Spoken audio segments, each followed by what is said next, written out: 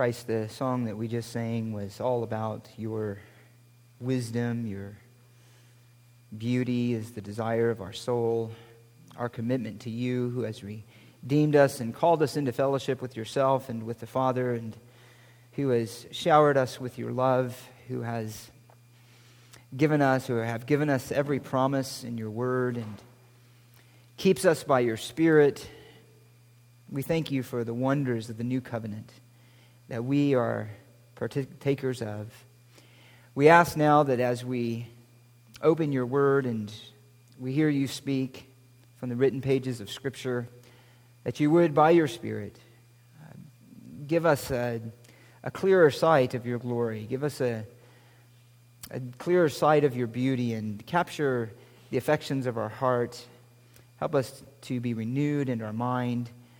And we pray that in all of these things you would be doing that work of conforming us to your image, and that we would then greater reflect that glory to this watching world. And even as we remember our present and coming relationship with you and the supper that you have established, prepare our hearts for it. We thank you for gathering us this day, and we pray in your matchless name, Lord Jesus. Amen. Well, as you know, last week we finished up a few weeks of looking at loving confrontation. Now, I looked at the messages afterwards, and I thought, that could look like, I love confrontation, loving confrontation. But actually, it was how to give confrontation in love. I don't think anybody was confused on that, but I did think if you were just looking at that title, it could be a little bit confusing. We don't love confrontation, but we do know that it's necessary. But anyway, we finished that up last week, and now we're going to begin another brief series. I hope to finish this in 2 messages. As a matter of fact, I will commit myself by intention to finish this up in 2 messages, and then we'll begin our next topic. But what we're going to look at over this week, and then in 2 weeks, next week, Pastor Bigelow, as long as we have him, remember to pray for Pastor Bigelow and Dina that today is the vote for the church out in Colorado Springs.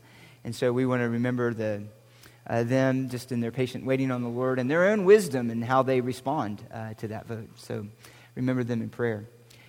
But this morning I want to begin what is going to be 2 parts this week and then in 2 weeks, namely looking at another part of body life, and that is unity. The unity that we have in Christ and the unity that we have with one another by the Spirit. And so this is going to be broken up into 2 different messages. This morning is going to be an introductory message, and very broadly looking at the theology of unity. What is the foundation and the grounds of our unity together? Namely, it is the unity of the Father and the Son, and the unity that we share together as those who are united to the Son and also in fellowship with the Father. That's using the language of not only the New Testament, but particularly John, which is where we'll be focusing our attention this morning. And then in 2 weeks, we'll look at the practice of unity. So this is really establishing the foundation of that unity, and then looking at what Scripture says about how we maintain that unity, how that unity that we have in Christ fleshes itself out in our lives as His people. I want to begin and introduce the idea of unity that we share by just reminding us of the unity that is established among all people by the very act of creation. In other words, there's a certain unity that we share simply by being human beings who are made in the image of God. So the idea of man being one, the sort of connection that we share, is broadly and foundationally related to, just at a human level, to being made in the image of God, to being created in His image. Adam and Eve were made in the image of God and also became our first parents. And they uniquely demonstrate this kind of unity of humanity. Again, not only because they're made in the image of God, but also in chapter 2, they came together as husband and wife, and they were, by that union, one flesh. It says the 2 were made one flesh. And that is, as Paul said, indeed a great mystery, ultimately anticipating God's own covenant relationship with His people. But also from that union came everybody else. Every other human being came from our first parents, Adam and Eve. And even from that, there's an inherent sense that humanity has of being united together. And that really comes because we all are from the same parents, Adam and Eve. At the Tower of Babel, you'll remember, after the flood, men united in their rebellion to make for themselves a name, but as they united in their rebellion against God, even the Lord himself said they came together as one people. They were one people. And so he brought the judgment of confusing languages, which divided them up, and yet they are identified even by God himself as having this sense of unity by virtue of their being made in his image. Throughout the history of the world, those who stood as great conquerors, the list could go on and on. Ones we're more familiar with, Napoleon, Alexander the Great, Julius Caesar, and so on. They had the idea of uniting the whole world under their rule, that they were going to establish, essentially they wanted ultimately a kingdom that spanned from all of the known world at that time. And the kingdom of the Antichrist will have as its end a uniting of the world under his power and under his name and under his influence. So that's the idea of unity, how it works out at least within fallen humanity. But there is a right kind of unity, of course, and a good kind of unity. And really that was begun to be reflected, of course, in God calling out a nation who would be his son, uniting them as the people of God, the 12 tribes of Israel. But there was a greater unity even than that was begun at the day of Pentecost, at the coming of the Holy Spirit. If you remember that the gift of the Spirit came and there was this speaking of tongues. It was really essentially a reversal of the division that came about in the Tower of Babel. There was a uniting of the many peoples under the name of Christ, to Christ, to be the one body of Christ in Acts chapter 2. And so the glory of the church and the mystery that was revealed in the New Covenant, that there is Jew and Greek together in the one body of Christ. And that becomes the unifying reality of the people of God, that we are in union with Christ and we are part of the same body of Christ. Paul says it this way in Galatians 3:28. He says, "There is neither Jew nor Greek, there is neither slave nor free man, there is neither male nor female, for you are all one in Christ Jesus." You are all one in Christ Jesus. It doesn't matter where a person comes from, nationality, or any other kind of human division. In Christ, we are all one.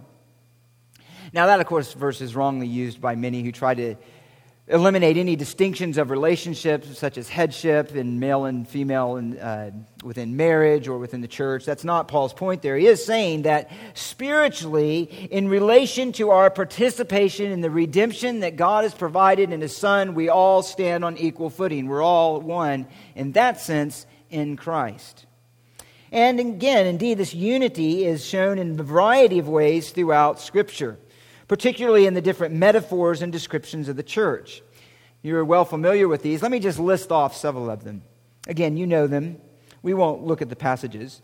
We are referred to, as has already been mentioned, as the body of Christ. The body of Christ. We are referred to in Ephesians 2 as a building in God's households. In 1 Corinthians and Romans 12, we're referred to as members of one another. We're described as being members of one another. In 1 Corinthians 12, where he says we're many members in one body. And in 1 Peter, he says we're living stones being built up into a spiritual house. There is the idea there of plurality and yet unity. There are many stones and yet there is one house. There are many members and yet there is one body. So though there are many, and yet we are, as the people of God, one in Christ Jesus. Another way, even in some ways more intimate than those pictures, is the idea of our being adopted into God's family. In other words, then we are brothers and sisters, and we have mothers and fathers spiritually in Christ. In Christ. Because we share in the Spirit of Christ, we are united to Him in some mysterious way, but such that we are called then the children of God. The children of God. In Ephesians 4, he says that we share the same Father. We share the same Spirit. We share the same hope. We share the same salvation. Everything we share together as the one people of God. So the idea of unity, of being together, of being the one people of God, as being intimately involved with one another's life and sharing a spiritual relationship with one another that is in some ways, in many ways, mysterious and yet real, is at the very heart of the new covenant and at the very heart of what it means to be called a Christian. If we are a Christian, then we are one people of God in His dear Son, the Lord Jesus Christ.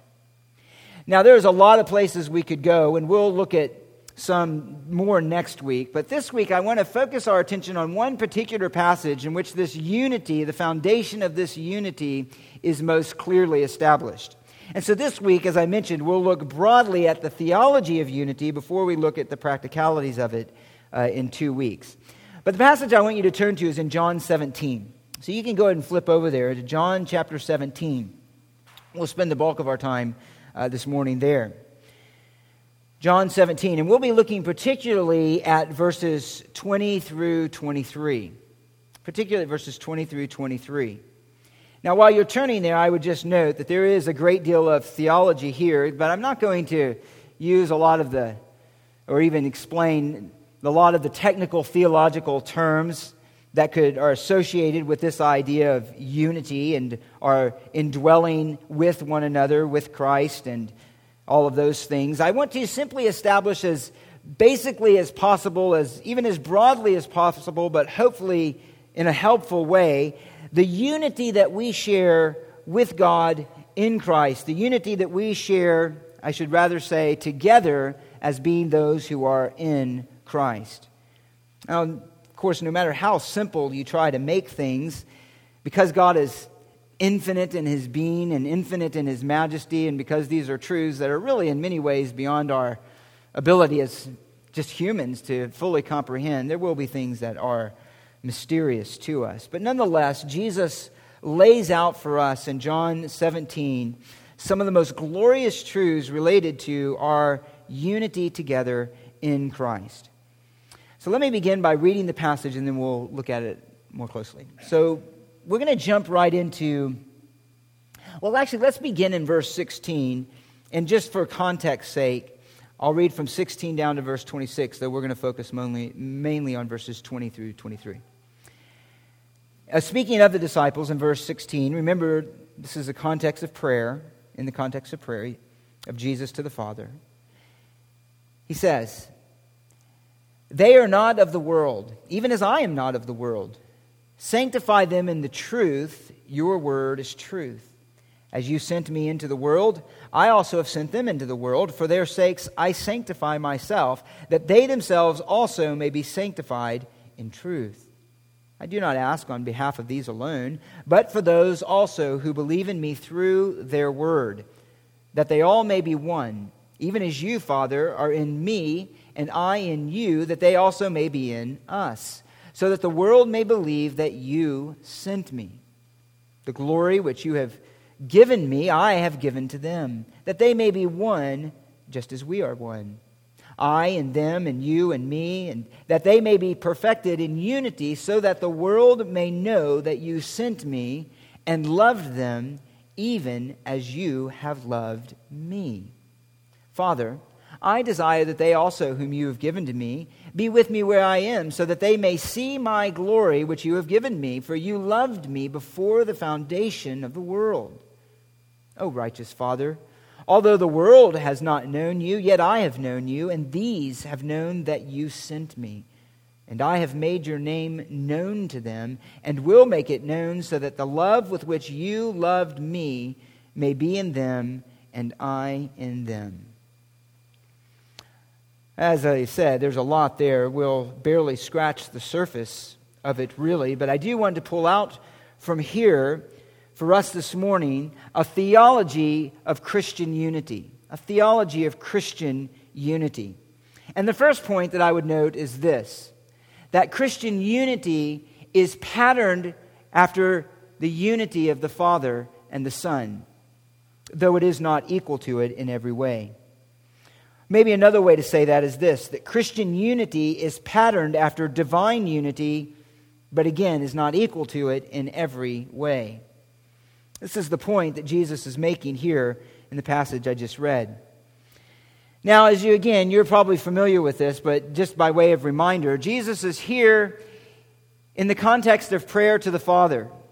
It is his prayer for his people, on behalf of his people, as our great high priest, as our mediator, as our redeemer. It is the last words recorded for us in John before he is betrayed by Judas. So it is the end of the evening, the last evening that he spends with his disciples, as he soon is headed to the cross to be crucified and provide the grounds of our salvation. And he's praying specifically for his disciples, who are really have a unique role, to be sure, but also representative of those who would come after them. In other words, he makes this clear that he's praying not only for the disciples, but also for all who would believe in his name. He says in verse 6, "I have manifested your name to the men you gave me out of the world. They were yours, and you gave them to me, and they have kept your word." And then he says in verse 9, "I ask on their behalf." He says, "I do not ask on behalf of the world, but those whom you have given me, for they are yours." So in other words, he's praying specifically here for his people, who were given to him as an act of divine love by the Father to the Son. But not for these disciples alone. Again, look down at verse 20. He says, "I do not ask on behalf of these alone, but for those also who believe in me through their word." So the disciples have a unique role. They are going to be the ones who lay the foundation of the truth that is going to be believed about Christ and is going to be proclaimed in the world. And yet, in the sense of the union and the salvation shared in Christ, they are representative of all of the church, of all of us. This then is a prayer for not only them, but it is a prayer by our mediator for you and me and every other believer as well. Now in verse 20, what I just read, "I do not ask on the behalf of these alone, but for those who believe in me through their word," is marking this unity that he talks about as primarily something future to the time that Jesus prayed the prayer. So he's looking at the kind of union that we will share in Christ after he has gone to the cross, after he has been buried, after he has been raised from the dead, after he has appeared to his disciples for 40 days and others, after he has ascended back to the right hand of the Father, and after he has sent the Holy Spirit. So it's the future reality in which we now live as the people of God. It's true of us today. It's true of us here. And he's addressing then the intimate spiritual unity, again, of the relationship that exists between the Father and the Son, him and the Father, that we have been engrafted into. And he first introduced this thought actually back in verse 11. He said, "I am no longer in the world, and yet they themselves are in the world, and I come to you. Holy Father, keep them in your name, the name which you have given me, that they may be one, even as we are one. Keep them in your name, that their unity may be shown to be a reality, and ultimately may be a witness to the world." He asked the Father that he would protect them in his name. So this unity here, at least in verse 11, is connected to the name that God has given to Christ. What does he mean by this name? It's interesting, but a lot of people simply skip right over to this, at least commentators, and simply refer to the name, which is a true statement in and of itself, as all that represents the characters and the attributes of God. Usually, a lot of times, they give little more than a statement on that particular part. A name is everything then that's true about God, all of his character and his nature and his divine glory. That is, of course, how name is used very often in Scripture. It is the name that he says back in verse 6 that he manifested to those whom the Father gave him out of the world. He manifested the name of the Father to his disciples and therefore to us. In verse 26, we read it earlier, it is the name that he made known to them and will make known to them. And there it's associated also with the love of the Father. In chapter 20, verse 31, we won't go through, of course, all the instances, but he sort of summarizes what is meant by this name by saying this. And actually, this is after Thomas's great confession in verse 28, "My Lord and my God." He says, John does in verse 30, "Therefore many other signs were Jesus also performed in the presence of his disciples, which are not written in this book. But these have been written so that you may believe that Jesus is the Christ, the Son of God, and that believing you may have life in his name." That you may have life in his name. So here, this name is given a particular nuance of being related to him as the Christ, the Messiah, and him who is the Son of God. And this is really the climactic statement in many ways of what John has been working towards throughout his entire gospel. To come, he says, to this realization of Jesus as the Christ, the Son of God. That is the name that is revealed, the name in which we are to believe, the name that was given, and the name that is the means by which God protects us. So what is this name exactly? Is it the name Christ? Is it the name Son of God? Is it the name Jesus? Is it the name Lord? What exactly is this name? Is it the name God? Well, I would suggest that it's all of those things, of course. It is the name of God and in all of the inherent and attendant attributes that go with the name of God, but he means something a little bit more nuanced than that, though not, other than that. It's that plus this, namely that Jesus is the Son of God. By that revelation, then, it is to say that the Father, the God in whom Israel hoped, is the Father of the Son. In other words, that God is not only one, but he is one consisting of three. The Father and the Son, and in other places, the Spirit. Here the focus is on the Father and the Son. In other words, the name that is revealed is that God is a Father and a Son, and the Son is equal to God in glory. And also, it is a name that reveals that God is not only a Father and a Son and a Spirit, but that in the Son, he is Redeemer. Now, of course, God was Redeemer of his people in the Old Testament, Israel, but now that idea of redemption is particularly focused on the Son who is the Christ. The Son who united himself to humanity, the Son who accomplished redemption for his people, the Son in whom life is obtained, spiritual life, and the forgiveness of sin.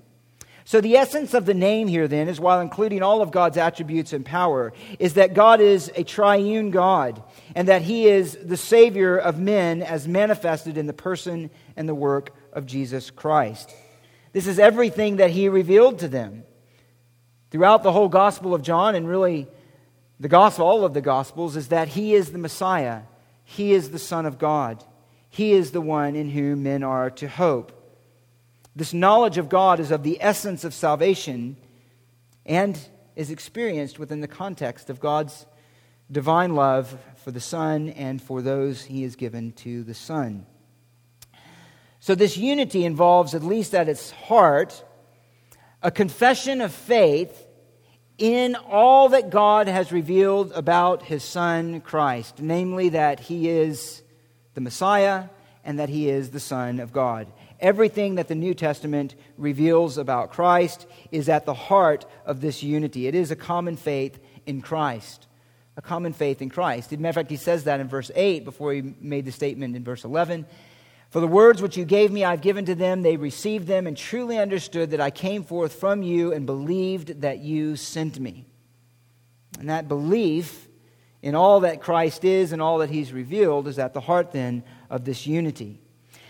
Now, I want to make a note here because sometimes this unity that he's spoken of, that he speaks of here in verse 11, and what we'll look at in just a minute in verses 20 or 21, particularly in 22, is confused with Jesus' statement in John chapter 10, verse 30. John chapter 10, verse 30. Now, I want to mention this because it's important to illustrate this reality of the unity we share and yet what we don't share that is in common with Christ. Now, in John chapter 10, verse 30, Jesus made the well-known statement, "I and the Father are one." I and the Father are one. And after he said that, in verse 31, the Jews picked up stones again to stone him. It wasn't the first time that they sought to do that, and they understood his claims to be a claim of deity. And Jesus said, "For why do you stone me? For a good work?" And they said in verse 33, "For a good work we do not stone you, but for blasphemy, because you, being a man, make yourself out to be God." And so they clearly understood here, as they did in other places, particularly in John and in the Synoptic Gospels, that Jesus was making a claim to divinity, to being equal to God.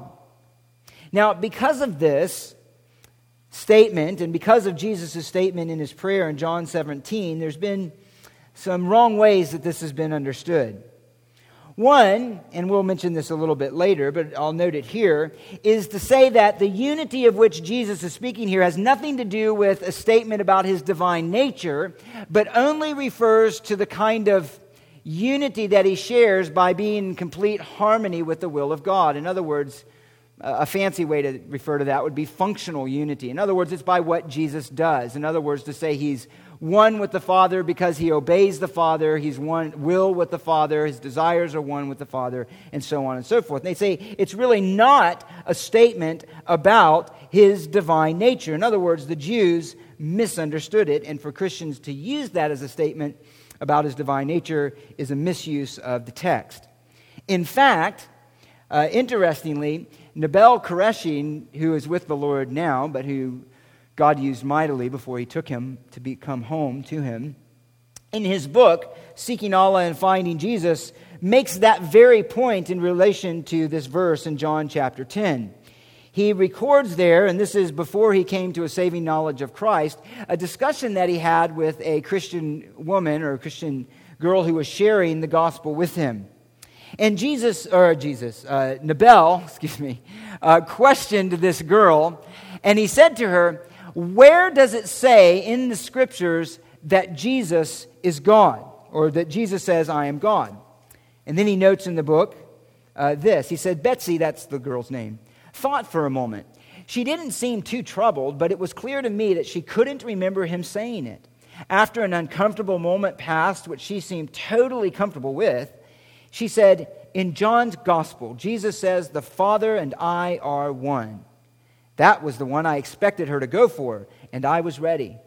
Yes, but also in John, Jesus prays for his disciples to be one, just as he is one with the Father. So he clarifies exactly what he means by one. He means unified in spirit and will. If he meant one, as in one being, wouldn't he be praying for his disciples to be one in the same way? He's not praying for his disciples to all become one being, is he?" That was Nabal as a Muslim apologist to this Christian girl. In other words, then, saying what I just mentioned is that all he's talking about here is that he happens to be doing the will of the Father. He's one in his purpose and his intent and his will with the Father. So, if he's saying more than that, wouldn't that be applying or saying that believers enter into some way the same kind of divine nature that Jesus had himself? And of course, that's not true. But I want to use that idea to make this first point, namely that what we do share in our unity as believers is patterned after divine unity, but is not equal to it in every way. First of all, let me just note here in John chapter 10, verse 30, that say and make this statement that Jesus is affirming his singular will with the Father, but he's doing more than that. He's also affirming directly and clearly his divine nature, that he is equal to the Father as God. First of all, I would just note broadly that this is the very argument that John has been making from the beginning of the gospel. In the beginning was the Word, and the Word was with God, and the Word was God. All things came into being by him, and apart from him, nothing has come into being or nothing came into being that has come into being. In other words, he is the agent of creation. He has eternally existed in fellowship with the Father. And that is, of course, what he's leading to in Thomas's great confession, my Lord and my God, and what we read earlier in chapter 20, that this is what everything is written is pointing in that direction, that he is the Son of God. And that's something that's been stated over and over in many ways throughout this argument. But secondly, Jesus' relationship with the Father and his work presupposes something more than simply obedience.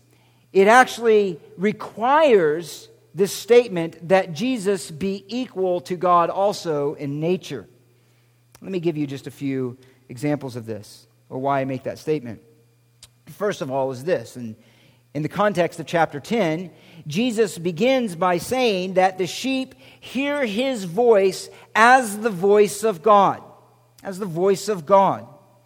He says the sheep follow him because in verse 4, they know his voice.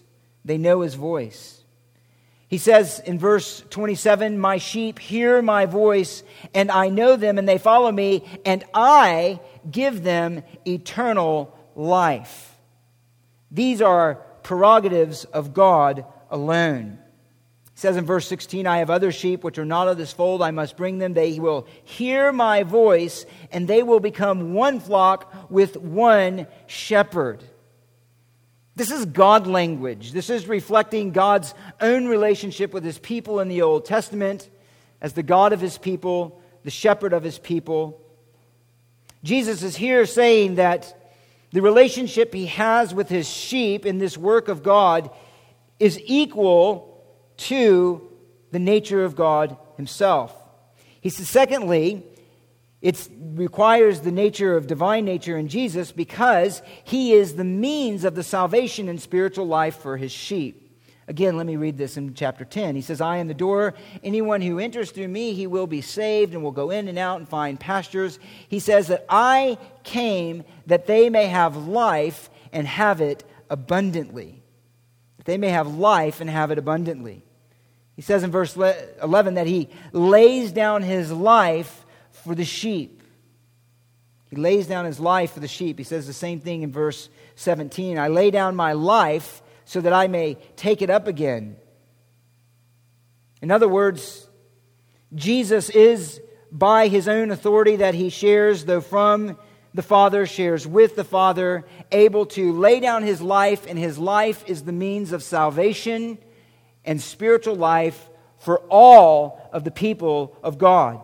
In other words, there is no spiritual life outside of his life. That requires that he then be equal with God.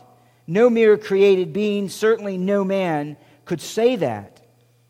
It is to say this then, that the work of God in salvation requires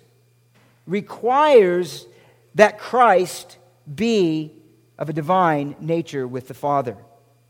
Requires it. He says again that the sheep belong to Jesus as a gift of the Father. Therefore, Jesus equally owns the sheep with the Father. Look what he says again in verse 28. I will give them eternal life. They will never perish. No one will snatch them out of my hand. My Father who has given them to me is greater than all, and no one is able to snatch them out of the Father's hand. Yes, he is one in will with the Father and working towards the salvation of his people. And yet the work that he does in the salvation of his people, being the voice of God to them, being the means of their salvation, being the source of their spiritual life, being a gift that he having ownership of them equal with the Father, all of these works that Christ is doing with the Father require that the nature of Christ be more than a mere man. In fact, that he be God. So they clearly understood this rightly. So yes, there is a functional unity here. In other words, there is a unity of will and purpose and so forth that Jesus has. But it's more than that. It's more than that. He does works that require that he be God. And we won't turn there, but he makes the same argument in chapter 5, another time when they wanted to stone him. And there he even makes this statement that He has this shared glory and power with the Father so that all may honor him even as they honor the Father. So Jesus says even there that he shares in the divine glory. I mean, if any created being said that, that would be blasphemy, and they would have been right to stone him. We would have been right to participate in the stoning of Jesus if, in fact, he were a mere man making these statements. So when Jesus says this, he is declaring that he is one with the purposes of God, but he's declaring something more than that he is equal to God. He participates in God's work as one who shares all things with the Father and is equal with him in power and with glory. Now, it is also to say then that the unity that Jesus speaks of in John 17 is still patterned after that unity that he declares in chapter 10, verse 30. While there is a distinction with Jesus because of the work that he does and the place that he has as preeminent and as equal with the Father and sharing in all of these things, there is yet also a pattern in the life of Jesus and his own relationship with the Father that we do share in. Let me give you some of the ways that it's similar. And again, we're going to get to the practical parts of this next week. We're just laying a broad foundation for it here. It's similar in this way. The unity that Jesus displayed in the will of the Father for the salvation of those given to him was a display of perfect obedience to the will of the Father. Perfect obedience to the will of the Father. And in that way, we share in this unity, this idea of oneness. He says in verse 18 of John 17, you could flip back. He says, "As you sent me into the world, I also have sent them into the world." And so we share a unity, we share a singularness of purpose and will and desire, even that the Son displayed in his obedience to the Father. We share that together as the people of God. We share in that will of the Father to do his will and to be ambassadors, spokesmen, as it were, for the glory of Christ in the gospel. We share in his mission of salvation. So we share in that equally as those who are redeemed in the Son. We share in his mission to the world. We are united with him in that way. We're united to him in that way. And we reflect this glory as well in this way, in that though the Father and Son are distinct persons, yet they are united together in this one work of salvation. In a similar way, the church, though made up of individuals, as we read through all the metaphors and descriptions, are singular in their work of being witnesses to the person of Christ, Though the unity of the church is made up of many persons, they are one inasmuch as they are bound to the truth of Christ. And the unity of believers also, even more profoundly than that, is marked by a similar spiritual fellowship with the Father and Son that the Son shared himself. Look at what he says in verse 20 of John 17. He says, I do not ask, or verse 21, he says that they all may be one, even as you, Father, are in me, and I in you, that they also may be in us. He says it again in verse 23, I in them, and you in me, that they may be perfected in unity. He's using language here of spiritual reality, intimate spiritual closeness and reality and unity. Let me just give you one verse. You don't have to turn there. In John chapter 14, he says something similar, and again in the context of the coming of the Spirit and in their obedience to Christ. A lot to say here, but let me just show you some similar language. He says in verse 20, in that day you will know that I am in my Father, and you in me, and I in you. He who has my commandments and keeps them is the one who loves me, and he who loves me will be loved by my Father, and I will love him and will disclose myself to him. In verse 23 he says, in answering Judas, not Iscariot, one of the disciples, he says, "If anyone loves me, he will keep my word, and my Father will love him, and we will come and make our abode with him." And even there, he's speaking of this kind of spiritual reality and deep fellowship that believers have with the Father through the Son. And the reality of this fellowship is both proven and built up and increased through obedience to Christ as both Messiah and God. Here he says that there is this spiritual reality of our union with Christ that is reflective of Jesus' own relationship with the Father. Even as the Father is in him and he is in the Father, so we are in Christ.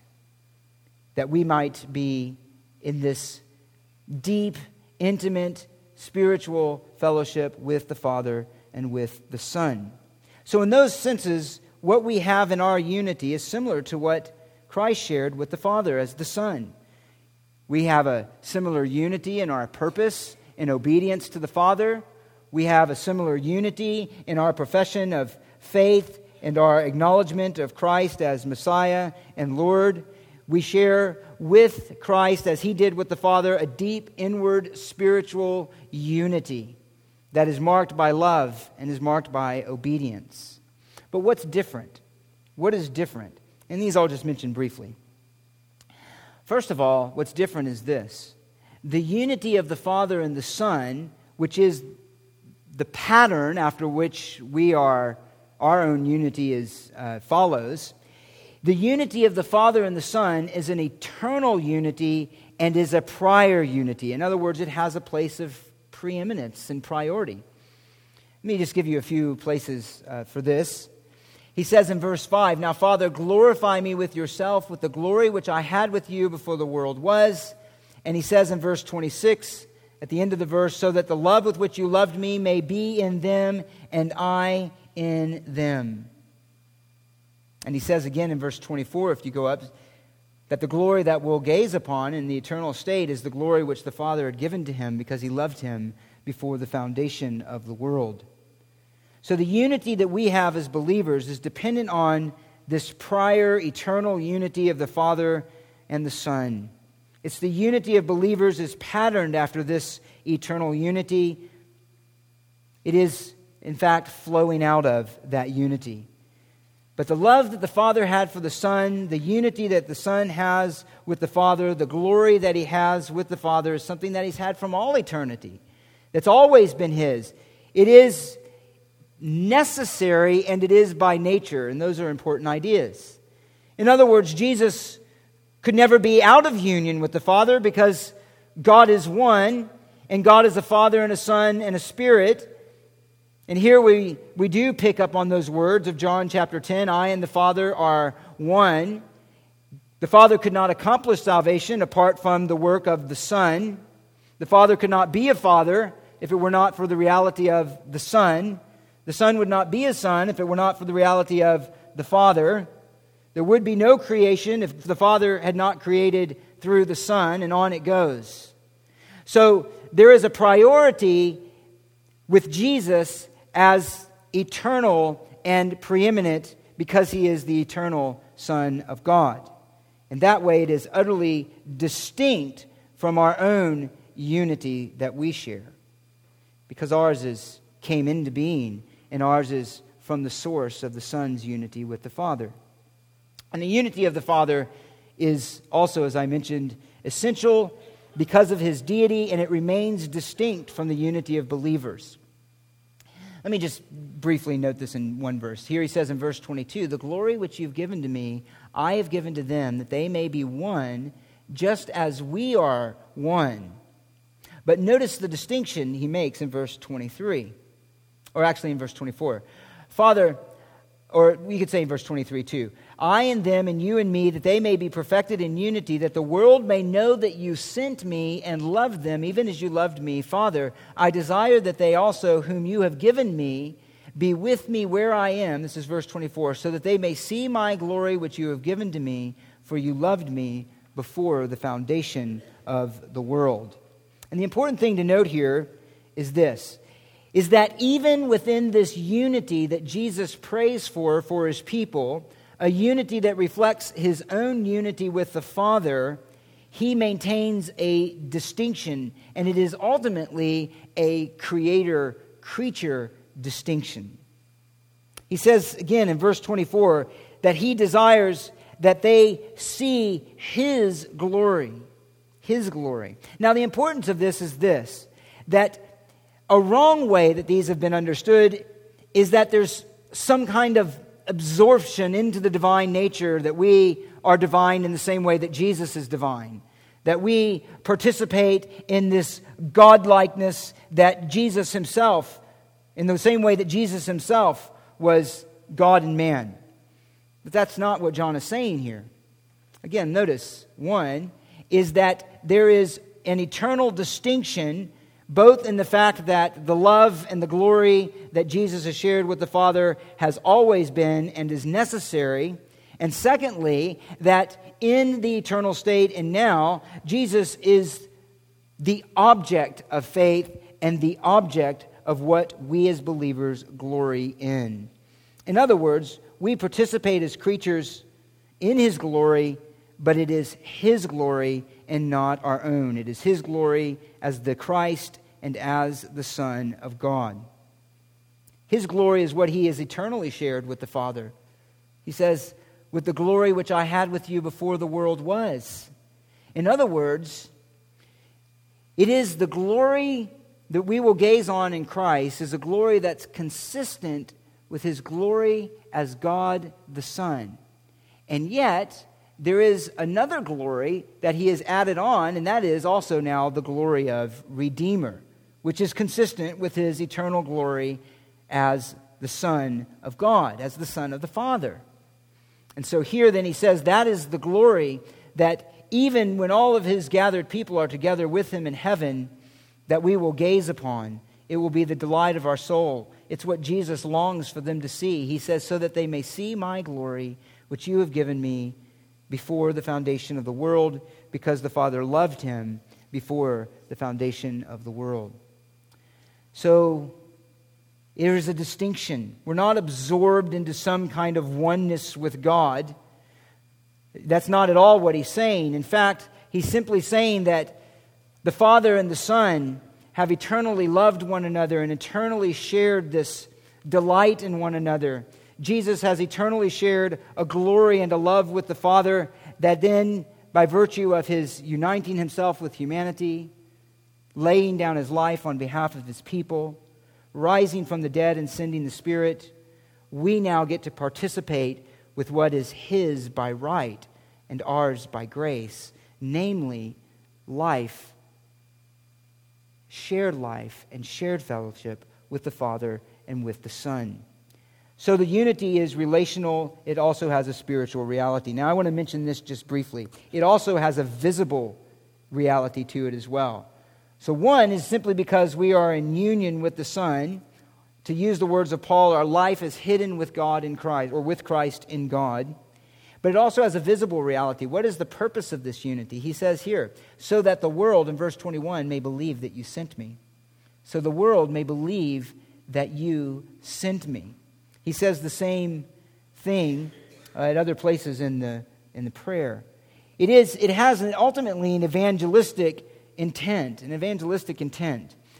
The unity that we show as believers in Christ, the unity that we have together with Christ in proclaiming his name, in loving him and participating in his salvation, is a witness to the world, and it is a visible reality to it. Let me note here, well, we already did that. It's the world may believe that you sent me. This is, in fact, a powerful argument of the Roman Catholic Church. It's a very powerful argument of the Roman Catholic Church. This idea of being the one church of God. That's what they view all Protestant churches as being schismed, as it were, or separated as defectors from the one true church of God. And so they would look at a passage like this and say, see, there is only one church. There is only one church of God. This is the historical church, they would argue, and therefore to not be a part of the Roman Catholic Church is to be outside of God's people. It is to be outside of the true church. The true church. The problem with that, and I'll just note this briefly, is this. One is it's built on a false premise. It's built on a false premise. It's built on not only a false premise, but a false gospel. In other words, the unity that Jesus is speaking of here, and this is an important point, is not essentially a organizational unity, an institutional unity, though it has a visible reality to it. It is first a spiritual unity. In other words, he's not saying that there needs to be one church structure from every Christian in the world. That's not what he's saying here. And to apply it that way is to miss the point. In fact, because of the falseness of the gospel that it's built on, or became built on, or that developed within what became Roman Catholicism, that was in fact not a church at all. That's why when Martin Luther was excommunicated by the Pope, that was a very little thing to him. He wasn't being excommunicated by the church. He was simply being excommunicated by an institution of man. And so he felt no spiritual weight from that. Well, we didn't finish everything I wanted to, but we will wrap it up next week by just finishing this briefly, this one point in connecting with how does then this unity have to work, or should it work itself out within the local church? But then I want to get to what my main goal of all of this, and namely, how does this unity work itself out in our own fellowship with one another? And we're going to look at this unity as it relates to our walking in love, and to our exercise of the spiritual gifts, and to our relationship with other churches. But let's now come to the Lord's table and remember our salvation with Christ and our union with Him. Father, as the men come forward, we want to quiet our hearts before you and before your table, and remember that the salvation that we share is a salvation grounded in your sacrifice, grounded in your promises. It is a salvation that bears not only the present realities of forgiveness of sin, but also those future realities that are our hope of being with you and in your presence together as the one people of God forever. Warm our hearts and encourage our faith as we together, in obedience to you, follow this ordinance of partaking the Lord's Supper to proclaim your name. And I pray this in your name, Jesus. Amen.